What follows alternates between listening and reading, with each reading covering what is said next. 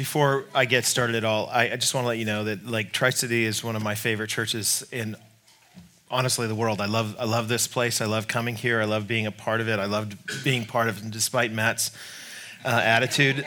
I've loved being part of the PLT, the plant leadership team here for a while, and I'm super excited about what's going to happen in the future. I hope you are too.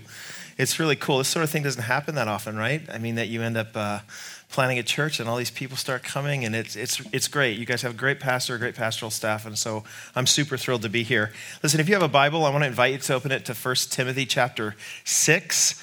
1 Timothy chapter 6. While you're finding that, 1 Timothy 6, I'll start by reading verse 3 in just a minute. When I was in seminary in Dallas, Texas, a friend of mine, Kyle, who now works actually at Northview with me, we used to get together for lunch. My apartment was right next to the campus of Dallas Theological Seminary, and so he'd come over to my house for lunch. We would watch Hogan's Heroes first, and then after Hogan's Heroes. By the way, who in the room does not know what Hogan's Heroes is? Yeah? Okay, so you go online. It's 1960s kind of a satire on Nazi Germany. So like the proto Jojo Rabbit, I guess.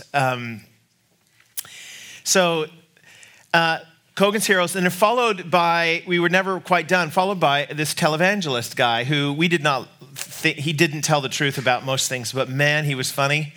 His name was Rod Parsley, and you probably wouldn't know his name. Parsley, he had a deep voice from Texas, and he would say things like this. You know, it's so good, and well worth it. Anyway, so he was trying to raise money a couple of years ago, right before 2017. He is a big advocate for what is commonly known as what's called the prosperity gospel, which means that if you give God some money, God owes you some money back, and probably more than you gave. In fact, you can speak things out into the world, supposedly, and you can get stuff back. So if you want a new car or a new house or a new wife or a new whatever doctor or whatever, I decree and declare it that this is the case, and then God would give that back to you, but you have to attend the speaking with some form of giving. This is the play. And so a few years ago, they had to, at the end of the year, they needed to make enough money, I guess, to pay their bills. And so he had from December 25th to January 31st, 2016, what he called the 7 Days of Suddenly campaign. And so the belief is that God does things suddenly, and he's going to do something suddenly for you if you help God out a little bit by giving him some money. So you said Pastor Rod, your need, whatever it is, like I said, whatever it is, a new, whatever, business, whatever, and he will pray over it for that week. And then you will receive it suddenly at the end. So the video that I watched that advertised this, here's what he said on the video. I kind of want to do his voice, but it would really detract from it. But the Spirit of the living God has spoken to my heart that the answer you so desperately need, the answer to that urgent financial need, to your crucial family crisis, to your greatest physical or emotional need is wrapped up in God's number of perfection, the number 7. In 7 days, suddenly, I believe God is about to rush with your miracle into every situation of your life. We are approaching a very significant year on God's calendar, 2017. It's a 7 in it. And Hebrew year, I didn't know this, 5777. This is when your enemies are to be driven back. Your 7 days to suddenly is on its way. So call right now or visit my website. Don't miss this opportunity. So I did visit his website. And on the website, here's his follow-up. So how can it happen, he writes. When you need a miracle, God will always talk to you about a seed. Can I just pause here? It's not true, okay? It's not true. I'm not affirming Rod Parsley's here. God will always talk to you about a seed. So when you submit your prayer needs, I want you to pray about sowing your best seed of faith. When you sow what you've been given, I believe you will reap what you've been promised. Our 7 days to suddenly begins on December 25th, so I want you to fill out your prayer form and sow your best seed faith gift today. When I was driving through Zambia a number of years ago with my friend who was a missionary there, we would pass by these massive churches, just enormous churches. Zambia, a very poor African country. Huge church, opulent church, huge church, opulent church. Finally said to my friend Steve, what's going on here? Why are there so many huge churches that are in the neighborhood of the slums? Enormous, opulent, beautiful churches. He said it's because everybody in the slums who attends the church gives everything that they've got to the church because the pastor is promising that if they do sow a seed of faith, they will receive God's best in return.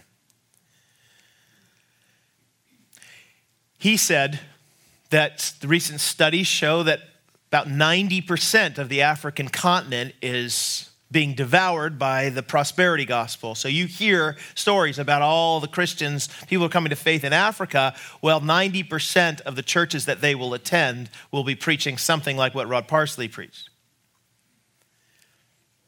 Kenneth Copeland is a name that you might be familiar with. In fact, he would be one of the grandfathers of the prosperity gospel movement. He wrote a book a number of years ago called The Laws of Prosperity. He runs a ministry called the Believer's Voice of Victory, and he's really involved in the Trinity Broadcasting Network, which I'm sure that many of you have seen or heard about. His argument has been that the law of attraction, which is a phrase that's been coined by a lot of these people who teach this, the law of attraction is true. So in other words, that speaking positive things returns positive things. So if you say that you want the thing, you will get it. You speak it out to the world. You have creative power made in the image of God, and God creates things by his word. So you preach it out into the world and it comes back to you. Here's what he said in his book. You can have what you say. In fact, what you're saying is exactly what you're getting now. If you're living in poverty and lack and want, change what you're saying. It will change what you have. Now, people have criticized him for what they call name it and claim it theology. And he responds, people say I teach name it and claim it or blab it and grab it. Yes, he said, we named it, claimed it, got it. We blabbed it, grabbed it, and still got it. Hallelujah. And our bills are all paid. The Babylon Bee, a satirical website, of course, made this comment that Kenneth Copeland is in a real pickle after audience member names and claims his private jet. I worked in New Zealand for a number of years, and if you are down under at all, one of the things that you learn is the popularity of Hillsong is huge. Hillsong is a church. Brian Houston, the pastor there, I'm sure that you listen to their music. It's very good music. Hillsong is not as overt with their teaching on this particular subject, prosperity, but certainly it's there. Brian Houston himself wrote a book called You Need More Money, arguing basically what Copeland argued. And in many of his sermons, he goes to this extreme. The Australians are a very satirical group, though. They like to poke fun at things, and so on one of their secular television network, they actually did a parody song about Hillsong, and so I will sing to you one of the lines in it. Praise the Lord for all the cash I've got. Praise him for my Rolls Royce and my yacht. Serving God ain't hard with a credit card. Jesus died so I could make a lot. It is as awful as it is crass, yeah? My point here is that there's some really bad teaching on money spewing from the mouths of religious men and women who are themselves getting rich in the process in our world. But what you need to know is that that's not new. That in fact, the history of the church has been littered with false teachers who have been after the same thing many false teachers are today. Gain. That's a word that the Apostle Paul uses in 1 Timothy chapter 6. Gain. They're greedy for gain. And by gain, he doesn't mean popularity. He means cold, hard cash. They want money.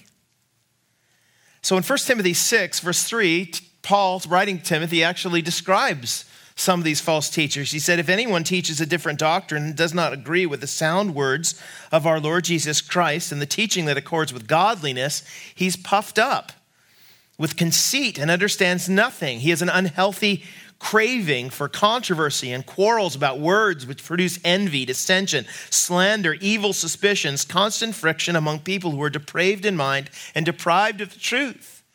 There's false teachers among you, Timothy. The last phrase is what they're after, imagining that godliness is a means of gain. Imagining that preaching the gospel, imagining that following Jesus is going to get you rich. They were saying it then, they say it now. 1 Timothy chapter 6, verse 6 then starts to speak more broadly about Paul's take on money. Why are the false teachers wrong? What does the Bible actually teach about money? How does he summarize all of that? It's almost like Paul sat down, started watching TBN, and said, oh my goodness, I've got a few thoughts. And here they are, Timothy. So what does the Bible say about money, at least from Paul's point of view? I've got three things that I've picked out of this passage that I want to show you. Number one, he's going to make the argument that money is fleeting. Second, that contentment is simple. And third, that loving money is dangerous. Money is fleeting, contentment is simple, and loving money is dangerous. Let's use the first of those in verse 6 of 1 Timothy chapter 6. Money is fleeting. Paul writes, but godliness. So but, he's comparing to that last phrase I just read, imagining that godliness is a means of gain. But he says instead, but godliness with contentment is great gain. For we brought nothing into the world, and we cannot take anything out of the world. That last phrase is one that is actually quite popular in our culture. You can't take it with you. Some of you might know in the history of the 20th century, one of the archaeological digs that really brought a lot of attention to the area in Egypt was the archaeological dig that brought up the burial ground of King Tut. Do you remember some of you heard King Tut, King Tutankhamun? In the history of Egypt, he was not really that well known, to be honest with you. There's very little written about him, if anything, written about him in the history or the annals of ancient Egypt. That's probably because he was 9 years old when he first came to the throne, right? So if you have a 9-year-old, I just want you to think about how that would go, right? He was 19 when he died. So again, not the best time frame for someone to be in power, 9 to 19. I have a 19-year-old, and it frightens. I hope he would die if he was the king too, if that was the case. He apparently died of a blow to the leg. I know that sounds weird, but gangrene set in after he broke his leg. He had malaria and couldn't walk very well, and so he fell, broke his leg, and gangrene set into his leg, and he died back in those days. The way that it worked in those days is that if your king died, you needed to help them on their way in the afterlife, and so what you did is you put a bunch of stuff in their tomb that would be useful to them. And so when they found his tomb, it had about 5,000 artifacts, many of which were made out of gold. In fact, his very tomb itself was made out of gold. He was in 3 different coffins, and the last coffin was totally made out of gold, right? He had a gold chariot in there, right? Because you don't want to walk in the afterlife. So he was going to get this gold chariot, and he had some toys for when he was a little guy. Because again, 9 to 19, he had some, his little fuzzy bunny or whatever. Tickle Me Elmo was in there with him, and he had all sorts of stuff. 5,000. You can go and see Tutankhamun exhibits where they've kind of recreated the tomb, so you can walk in and see all this stuff. And you and I, of course, look at that and we think, what a dumb thing. Because why? Hey, King Tut, you can't take it with you. We know that. You can't take it with you. There are no U-Hauls attached to hearses, says my dad. Right, there aren't. You can't take it with you. And that's Paul's argument here. You can't take it with you. Money is fleeting. You can't take it with you. So if you're going to invest in something, should you invest in what is fleeting, the now, or should you invest in the then?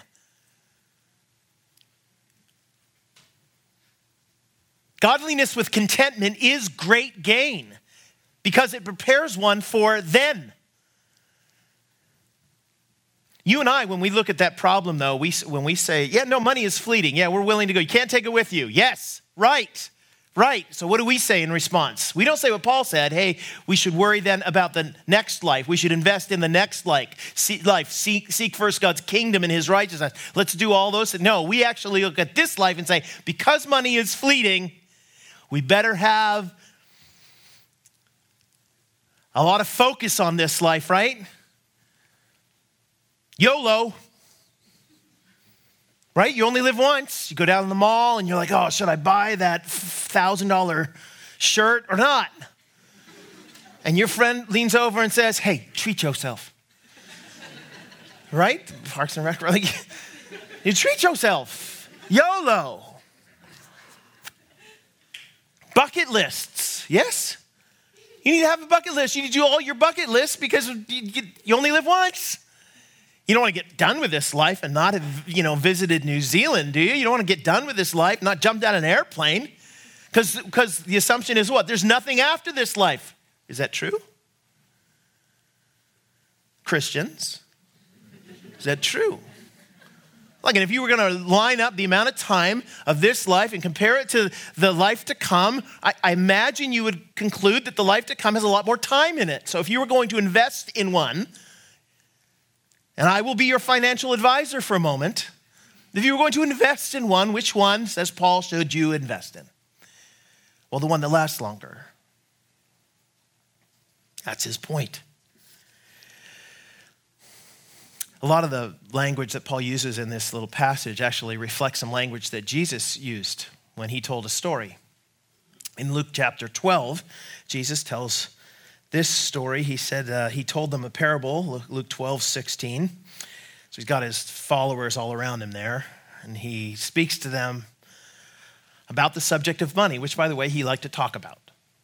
It was like one of Jesus' favorite subjects. You couldn't be around him very long before he brought up money. You know, you're not supposed to talk about this sort of stuff, but if you had been around Jesus a lot, he would have broken all of your cultural rules with talking about money. Let's talk about your money. Luke 12, verse 16, and he told them a parable saying, look, the land of a rich man produced plentifully, and he thought to himself, what should I do? I have nowhere to store my crops. Can I pause there for a minute? Culturally, in those particular days, what happens if you were a Hebrew farmer and you were farming your land and you had extra crops from your land is you would leave the extras out in the field so that the people called the gleaners could come in afterward and they could pick. The poor people. It was a way for people to be cared for in the community without the government itself coming in. People would just leave the extra bits on their property so they could come in and take it and be provided for, okay? So the answer to the question, what should I do with the extra stuff I got, was pretty obvious. Leave it for the poor. This guy, though, he asked the question, and he's got a different answer. What shall I do, for I have nowhere to store my crops? And he said, now notice how many times he makes reference to himself. I will do this. He's having a conversation with himself. I will do this. I will tear down my barns and I will build larger ones, and there I will store all my grain and my goods. And I will say to my soul in this weird talking to myself, so Jeff, you have ample goods laid up for many years. Yes, I do. What's schizophrenic Jeff now, right? You have ample goods laid up for many years. Relax, eat, drink, be merry. But God said to him, wait a minute, there's another character in the play? But God said to him, fool, this night your soul is required of you, and the things you have prepared, whose will they be? So is the one who lays up treasure for himself and is not rich toward God. So is the one who treats yourselves, but isn't rich toward God. So what are you supposed to do? What was this guy's error? Well, he focused on what is fleeting in the present time, sat there on his deck at the end of the day with his lemonade tilting back and forth. Oh, soul, we are so happy and no one will come and conquer us now. Really? Fool, tonight your life is required of you. And then what is it going to be worth in the life that actually is life? He focused on what was fleeting and not what was permanent. See, the point here is that false teachers encourage us to be rich fools. They focus on what's fleeting. We ought to focus on what will last. Godliness has a value for both this life and the life to come. Money's good for just this life. And Jesus himself, at the end of that passage where he talks about this rich fool, he says this in Luke 12:32, "Fear not, little flock, it's your Father's good pleasure to give you the kingdom. Sell your possessions. Give to the needy." What you should do in this life? Well, sell your possessions and give to the needy. Provide yourselves with money bags that don't grow old, with a treasure in heaven that does not fail, where no thief approaches and no moth destroys. Money is fleeting. Second, contentment is quite simple. I want to read verse 6 again, and we're going to continue on to the next little line. Into verse 8, godliness with contentment, he says, is great gain. For we brought nothing into the world, and we cannot take anything out of the world. But if we have food and clothing, with these we will be content. I do preaching on the subject of money frequently, quite honestly. I've done sermon series in lots of different places on the subject of money. It's inevitable if people come up afterwards or you get in conversations around the place with them and they'll end up saying, listen, I understand all the stuff that is being said, but the question I have is how much is too much? Like, what's the line? Can you give me a law, Pastor, and tell me how much is too much? Because I'm thinking about choosing the Toyota or the Chevy. And I said, don't be a fool, buy the Toyota. Listen, no, but which is better? I know of a pastor who says it's a sin to own a BMW. Is it? Is it a sin to own a BMW? Is it? What do we do here? Can I have a second house?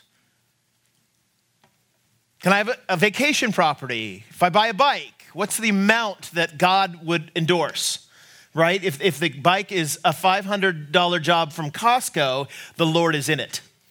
But if it's from a local bike shop and it costs $1,200, sinner. Like, what is it? And these are the real questions that people will ultimately ask. I usually say, listen, I don't have a law, but I will say that if you want to have some feedback regarding what one should be content with, Paul answers that. Doesn't he? He said, if we have food and clothing, with these we will be content. Now, I know you're like, that's it? Food and clothing? What about a house? What about a place to sleep? Well, Paul's using that phrase, food and clothing, to encompass, he means basic needs. We use the language food and shelter, right? Well, I have food and shelter. Paul uses food and clothing, and in it, he's drawing your attention back to that passage about the rich fool. Because after Jesus gives this word about the rich fool, right? He shouldn't build bigger barns. It's not going to do anything for him in the life to come. You can almost feel it in the crowd. They're like, oh, but what if life goes in a direction that I don't want it to go? Like, what happens if I don't have it? Like, you feel the anxiety rise. Well, I'm worried. Because I've not taken care of myself. Isn't there a place for insurance and all those things? Come on, Jesus, are you kidding? And it's almost like he's reading the minds of the people. And in verse 22 of Luke 12, he said to his disciples, okay, so therefore I tell you, don't be anxious about your life. Specifically, what you'll eat, or your body, what you'll put on, food and clothing. It's Jesus' summary as well for the basic needs of life. Your life, verse 22, is more than food, and your body more than clothing. So consider the ravens. Let's all take a field trip and look out at the birds. You know, the ravens are the ones that are there all the time, and you don't even pay any attention to them because they're just such a common bird in their day. They are the pigeons of the ancient world. And sometimes you walk down the street and you get out of here, pigeon. They neither sow nor reap. They have neither storehouse nor barn. And yet God feeds them. Of how much more value are you than birds? And which of you, by being anxious, can add a single hour to the span of his life? Look, if then you're not able to do this small thing as that, why are you anxious about the rest? Well, I don't like birds. Okay, consider the lilies. Consider how they grow. They neither toil nor spin. Lilies aren't like, oh, I hope it works out. Yet I tell you that even Solomon, the greatly dressed, wealthiest man around Solomon, in all his glory was not arrayed like one of these. But if God so clothes the grass, which is alive in the field today and tomorrow is thrown into the oven, how much more will he clothe you, O you of little faith? Don't seek what you're to eat and what you're to drink, nor be worried. For all the nations of the world, see, everybody else, this is what's driving them. Christian, this is what's driving them. They're people who don't believe in the Lord Jesus. They're people who haven't been saved by grace. They're people who haven't been given guarantees of eternal life and a kingdom to come. All the rest of the world, they seek after these things. And your Father, the difference with you is your Father knows you need them. So instead, seek his kingdom and these things will be added to you. Simple. Contentment is simple. God promises to meet our basic needs, and we should be content with him and with that. Why aren't we?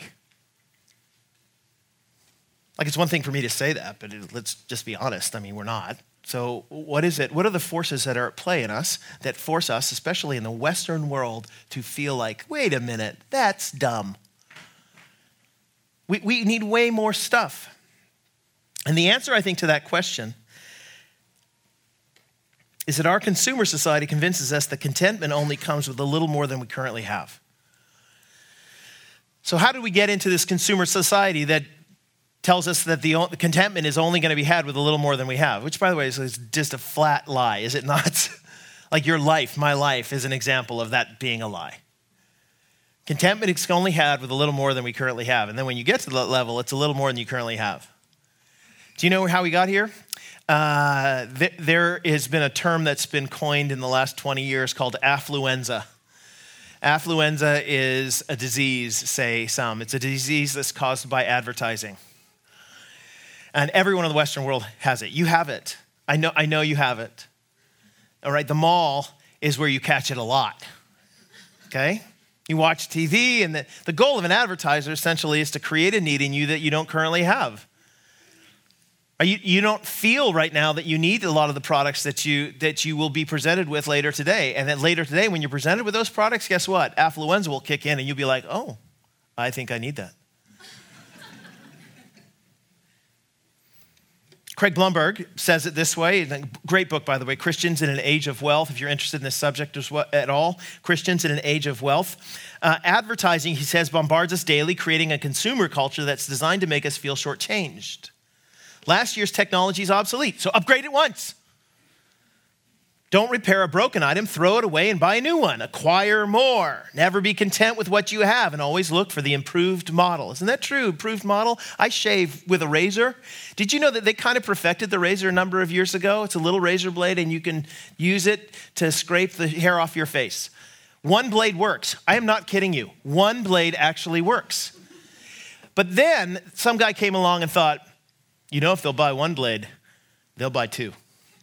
Especially if we put it on the advertising that the first blade lifts the hair up above the level of its cutting, and then it cuts the blade and the second one, and so that the hair drops down below. Eventually, with like 8 blades, we could get rid of hair altogether, right? It won't even exist anymore. And then we could put a comfort strip on there, right? Because it hurts to get the shaving done. And now comfort strip. I actually had a razor at one point that shook. It was a handheld, like it had your battery in it, and it shook on your face. Because of course you do, right? Because that's going to help shake those hairs up. The hairs will feel the shaking, and they'll be like, that's interesting. And then you can cut them off, right? Do you want the old and tired razor, or do you want the new and improved razor? It's 2020. You want new and improved, don't you? iPhone 10 is better than 7. It's 3 better than 7, isn't it? It's got 3 cameras on it. You need 3 cameras. Why don't you need 3 cameras? Of course you do. I bought a car. 27, my car broke down in the middle of Alberta, the car I had, which happened to be a Toyota. It broke down. Should have driven the Chevy. Anyway, I got the car in High River, Alberta. Car broke down in God's providence, seriously, right outside a Toyota dealer. And I was like, oh. So I walked in and I said to the guy who was there, the first salesman I came to, and I put my hand on his shoulder. It was very awkward. I said, you're going to sell a car today. And because I said, mine just died. And they told me that the engine is kaput and it's going to cost like $6,000 to fix it. And that thing's not worth $6,000. So you're selling a car today. And the guy smiled, you know. Like, oh, great. Didn't have a lot of negotiating power after that. But anyway, we looked at the car. Ended up, the used car was a couple thousand less than the new one. I was like, you know what? I never had a new car. It's 0%. We'll get the new car. Okay, so I bought this new car. I love this car. It's great. It's just outside. A year later, though, they changed the design of this little car. So there's a new design. And when the new design came, I remember seeing the commercial and going, I wonder can I get this? Should I get this one? I should get this one, right? I wonder how much. I started to Google how much mine's worth, and I thought, oh my goodness, what is happening? You know what happened? Affluenza. Affluenza. You have to get to the point where you start asking, really, don't you, to the commercials? Really? Did you know that the tagline for Walmart is save money, live better? Have you ever walked into Walmart and thought, this is living? I got to tell you, this is way better in here than it is anywhere else. Rubbish! It's never better in there, right? But that's what they want to convince you, that's the case. Toyota starts talking about how they can change your life if you drive the car, and the girls will all love you if you have a Maserati. Rubbish. They won't. And at some point, you have to just say, really? You have to sit and say it to your friends when the commercials are on. Really?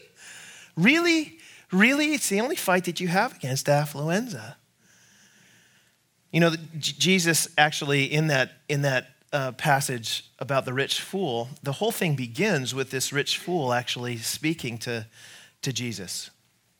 This guy coming in and speaking to Jesus. And he says to Jesus, listen, my dad died and my brother has received the entire inheritance. So I need you to mediate. I need you to tell my brother to share the inheritance with me. Okay? Seems like a simple request. It's fair, Jesus. And you expect Jesus to say, yeah, where's your brother? Bring him over here. Hey, you know what? This isn't fair. Share it.